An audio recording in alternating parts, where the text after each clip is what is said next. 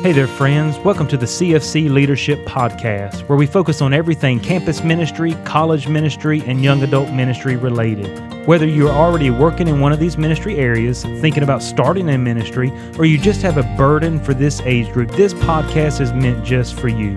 I'm your host, Kyle Austin, and now it's time to join with us in today's conversation. On this episode, I'd like to talk to you for just a little bit about how to start a campus ministry. Now, do you have a community college, a four-year state college, or even a private college within about 20 or 30 minutes drive time from where you're located? If you do, then you have a strategic mission field, just a tremendous opportunity of a location to go to reach young adults and college students with the gospel of Jesus Christ. And so we're going to talk about the nuts and bolts about how to establish a ministry there on that campus. Before we get into the nuts and bolts, I just want to give you a quick introduction of who Collegians for Christ is and how we can help you through this journey. Now, Collegians for Christ exists as far as these various student groups that are based on campuses across the country.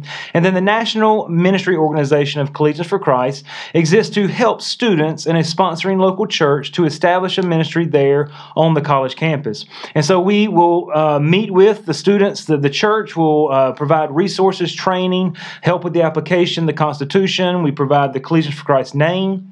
With a signed statement of faith to ensure we're all on the same page in order for a church to utilize the name. We just are able to help you not to reinvent the wheel, to get something going from the ground up. And so we can talk to you, begin to pray with you, really put in place a 1, 2, 3 step process of what it would take to get you established on the campus. We have put together a book, Launching Point, Reach the World, Reach the Campus, Reach the World, and it really lays out just a biblical perspective, the biblical basis for campus ministry, very inspiring stories of all that God is doing and has done on campuses over the years, and also the nuts and bolts in the end. You can get this book through our website. We also, when we go and train, we have a training manual that we put in the hands of all the people who attend to ensure that they know exactly what can be done on the campus, how to do it in the correct way. We always want to abide by the campus's guidelines. And so we go through that, how to reach, interact with students, and all of that. And so we want to let you know the resources that are available to you. So as you listen to this, if you have any questions, please feel free to reach out to me via email. You can call through the website. But we'd love to answer any questions, navigate this journey with you, and we can just begin dialoguing about it. It doesn't mean you're committing, but we just want to let you know we are here for you. So let's jump into the nuts and bolts of establishing a ministry on the college campus. So maybe you've looked at the campus and you go, where on earth do I even begin? I see the students, what could be done, can we do anything, or where would I start as far as the buildings, who would I talk to? So let me help you with all that. So what we want to do in order to reach the campus is to establish, we're talking about a campus ministry, but an official Bible study there on the campus. Now schools would refer to this as a registered student organization. And so that is the door of opportunity that we're able to establish the ministry through. And so before we talk about how to do it, what would be the benefit? Why would we even want to do this? So let me share with you some of the benefits that Collegians for Christ Ministries receive being a chartered organization or a registered student organization of the school. First of all, the school provides us facilities to meet in on a weekly basis. Again, our main weekly meeting is a weekly Bible study on a Monday, Tuesday, Wednesday, Thursday night, around 6:30, 7 for about an hour and a half, 2 hours. Really, that's just the beginning. That's not the end, because so many other opportunities of outreach will come from that. But if we need a meeting room of 10, a meeting room of 50, a meeting room of 100, the school will provide that for us to meet there weekly. And then if we want to do outreach events or have a guest speaker come in, you have access to other facilities. If you need a theater of 500, 250, you would have the ability to reserve those to do maybe a conference, a guest speaker, a revival, or so forth. Now, thirdly, you'll have access to key school events. Now, fall semester is kicking off right now. As I'm recording. And the excitement and the energy is contagious, really. And so the schools offer for organizations usually a day, a welcome week event, to where all the organizations will be out on campus, either in a building or outside, and you can begin to talk to students. So they invite students in, and so you can make contacts, you can pass out information, tracts, Bibles, get students information, share with them about the Bible study, the sponsoring local church. And so they do one in the fall semester. Most schools will do one again in the spring semester. And then during the summer, there's usually various students' orientations that are going on that you'd have the ability to do the same, where you could meet the parents and the students as well. And then fourthly, your ministry name would be listed on the school's website. So at Collegians for Christ Ministry, if you go onto the clubs and organizations page, you can search religious or faith-based organizations. There you would find Collegians for Christ.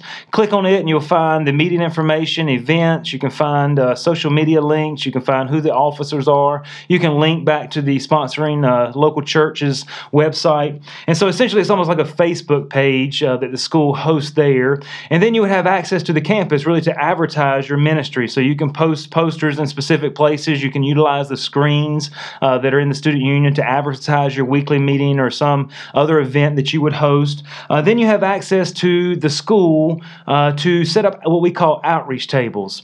And so we can go inside the student union, outside in the main thoroughfares, and we can do what we call outreach tables, being we give away free coffee, free hot chocolate, have a prayer table, have a listening post. Really, the ideas are unlimited. Do exam bags, just a way to reach in and really encourage and help and just to be a light to students there on the campus. And so students are coming to you. You're able to interact with them, get information in their hands. And then on the flip side of that, we're able to reserve times where we can walk across campus and just talk to students and engage them and pass out flyers and pass out tracts and information about the ministry. And then you have the opportunity to even use the school postal system to distribute information and tracts, inviting people to your meeting and so forth. And so really the opportunities and the benefits are just tremendous. It gives you the ability to have a full-scale ministry there on the campus to reach and impact students. So that's the benefits. So how would we go about doing this? Well, the first step is to really find out what the school's requirements are. And so most schools, their requirements are 5 to 10 students, a faculty advisor, a constitution, and your student officer will fulfill the application. And so what I want to say to you before we go any further is that these ministries are student-initiated and student-led with the sponsorship of a local church. That's the structure of them. So student-initiated means there are students there on that campus who desire to have the Collegians for Christ ministry there. Student-led means those student officers and the voting membership of the organization will be the ones who vote and vote for officers and so forth. And so the campus minister will work very closely with the student officers to schedule the events. The campus minister will do all the teaching and all the guiding and helping plan the calendar. So they work very closely there with the student officers. The local church's role is to be a sponsor, to help facilitate volunteer workers, to help facilitate the campus minister and so forth. But just want you to understand the really how it's set up. And so 5 to 10 students, faculty advisor, and the constitution. And so out of those 5 to 10, you'll need one student who will be willing to be your president. And then the faculty advisor, it doesn't have to be someone that exactly is a professor, though it can be. It can be anyone who is in an administrative staff position. So this opens it up very good. And the fact that you can have somebody in the dean's office, the academic office, the finance office, as long as their tier with the university is considered administrative staff, they should have no issue in being a faculty advisor. And their role is this, to be a liaison between the organization and the school, meaning they do not do any of the teaching. They can attend as many of the meetings as they would like, but they don't have to attend any. And so that's kind of the role there of the faculty advisor. And so that's the idea of chartering this organization. You say, where would I find those requirements? Well, you can go on the school's website. You can look under student life. You can find clubs and organizations. You should find a tab somewhere that says start a new organization, and then it'll list the requirements. Your school could have 2 students. It could be 5 students. It could be 10. I think the highest I've seen is 15. And you can find it in the student handbook if for some reason you're not seeing it, or we can help you with that. So let's say, okay, I would like to start a ministry. I've looked, I see what the requirements are, and you may have all the requirements already met. You may have 10 students in your church who are actively going to that campus, studying there, and you may have somebody who works there. And so your next step would be to process this application, get the constitution ready, a name selected, and so forth. Let's say that you have just a couple students. there, but you don't have the 5 or 10. What do we do next? Let's say you have 0 students. You have no contacts, but you would love to just to be an impact and a source of encouragement and really to do something there on the campus to reach in and impact and help students as they navigate their college years. How would you begin? Let's talk about that. I'm going to try to give you some nuts and bolts here towards the end, but before I do that, let me give you one little mention here. This is asked to me often, and I think it's very wise that we consider how much time it will cost. What is the cost? What would be the financial cost? How much time is required? Jesus taught that, if you're going to build, it is wise to sit down and count the cost before you begin to build, or else everybody look at you and laugh at you and you weren't able to finish. And so I'm going to give you the bare minimum as far as the time commitments to ensure that you can do this or what it will take to do this. Now, of course, we encourage anything above this, but at minimum, number one, you'll need 2 hours a week for Bible study while school is in session. So during fall, spring semester, on that Monday, Tuesdays are usually the best, a Tuesday, Thursday night, to meet weekly for Bible study. And so you need to be able to do that. Then you need to attend the few student organization events that happen throughout the year. We've already mentioned the fall semester event. You need to be there. You need to mark off the calendar to be there no matter what's going on. The spring one and then the summer orientation. Somebody be able to navigate that. Having one campus outreach event a month for at least 2 to 4 hours. So those outreach tables that we're talking about, you're going out on campus, you're giving out free coffee, or if it's cold, free hot chocolate. You got your banners up so everybody sees the name Collegians for Christ. They see you there. They see you doing good to the campus community. They see you trying to reach in and do something for them. And so you need to be able to do that one event per month for at least 4 hours, then at least one service or social activity per month. So you're either allowing students to serve at in a nursing home, a food bank, or a homeless shelter, but some way for them to really put feet on their faith. And also some type of community building activity, whether they're hanging out at your house, whether you guys are going to get an ice cream, you're cooking out, just something to gather them together so that they have that sense of community. And then lastly, you need to have coffee and lunch meetings with key students as needed. So those students you're trying to meet, you're trying to build relationships with, your student officers, just be able to eat lunch with them, grab coffee with them. I joke, but I've eaten as many as 3 lunches in a day many times. And so because I have an opportunity with a student at 11, another opportunity at 12, and another one has their class break is at 1. And so I try to utilize that time to meet with young people, answer questions, just get to know them. I mean, it's not always, answering every question, but many times it is. But a lot of times it's just trying to build those relationships. So that's bare minimum. Anything that you can do above and beyond that, of course, you're just going to have that much more fruit. But our goal is not for your ministry just to survive. We want your ministry to thrive. And so that's bare minimum as we've navigated these last 8 or 9 years to see what's the difference in ministries that are thriving, ministries that are surviving, and unfortunately ministries that are really having to fold up. And so we found kind of that level playing ground there. And then also how much will it cost just to get started? Anywhere from $300 to $1,000 startup cost. It all depends on how much material you want, how big your campus is, and so forth. We can talk to you about that in detail. And so let's talk about quickly how you can go about starting this ministry.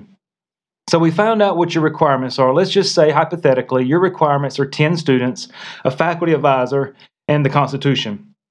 And let's say that I'm just going to go from the bottom end here and say you have no student contacts. Where will we begin?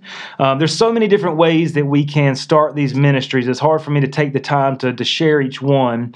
So you may be in this stage, you may not. And so if we can talk to you, of course, we can share in more detail the best for you. But I just want to give you an idea. So we have no students. First of all, we need to prepare the church. We need to make sure the sponsoring church is on board, the pastor's on board, and we want to get them prepared. Let them know what we're doing. We're looking to start a ministry there. Let them know just what all it's going to entail and so forth. And then we want to establish the leaders of that ministry. So we need somebody that's going to be able to lead the Bible study, somebody who's going to be able to organize it, working very closely with the student leaders. So we're trying to get the sponsoring local church side organized in anticipation for finding and working with these students. And so usually we would desire either a couple or definitely a man and a woman teamed up together. The reason being is because the population population on campuses is typically 57% female and the 43% male. And so a lot of times our ministries go along that diversity, but many times the female side is even higher. So in order to have someone working closely with the females, we need some ladies involved in these ministries. And so you want to prepare your church, establish the leaders. You want to think about what name you're going to use. I said you can use the Collegians for Christ name as we talk to each other and have a meeting and have a statement of faith that's signed. And there's great benefits to using that name, but we can talk about that with you. From there, where do we begin? Okay, so we need to do a couple things here. So you're trying to find students at this point. You've got your church prepared. You've got someone who's going to lead it. Now we need to find interested students so that we can begin to help them and to work with them. And so we're going to do this a couple ways. One, you can announce it to your church, have your pastor announce it, let the church know what you're trying to do, and these are our requirements. And so you're going to begin praying that God would meet the requirements. And so you're going to ask your church, do you know of any students, know of anybody who knows a student, or do you know any students that may attend this school? Then you're going to call any like-minded churches in the area and have them ask them the same question. And you make sure you tell them we're not trying to steal any students from your church. That's not our goal at all. We're trying to establish a ministry on the campus to be a great help to students while they're away from home, while they're in school. And between those two avenues, many times you will find 1, 2, 3 students that are coming to your school.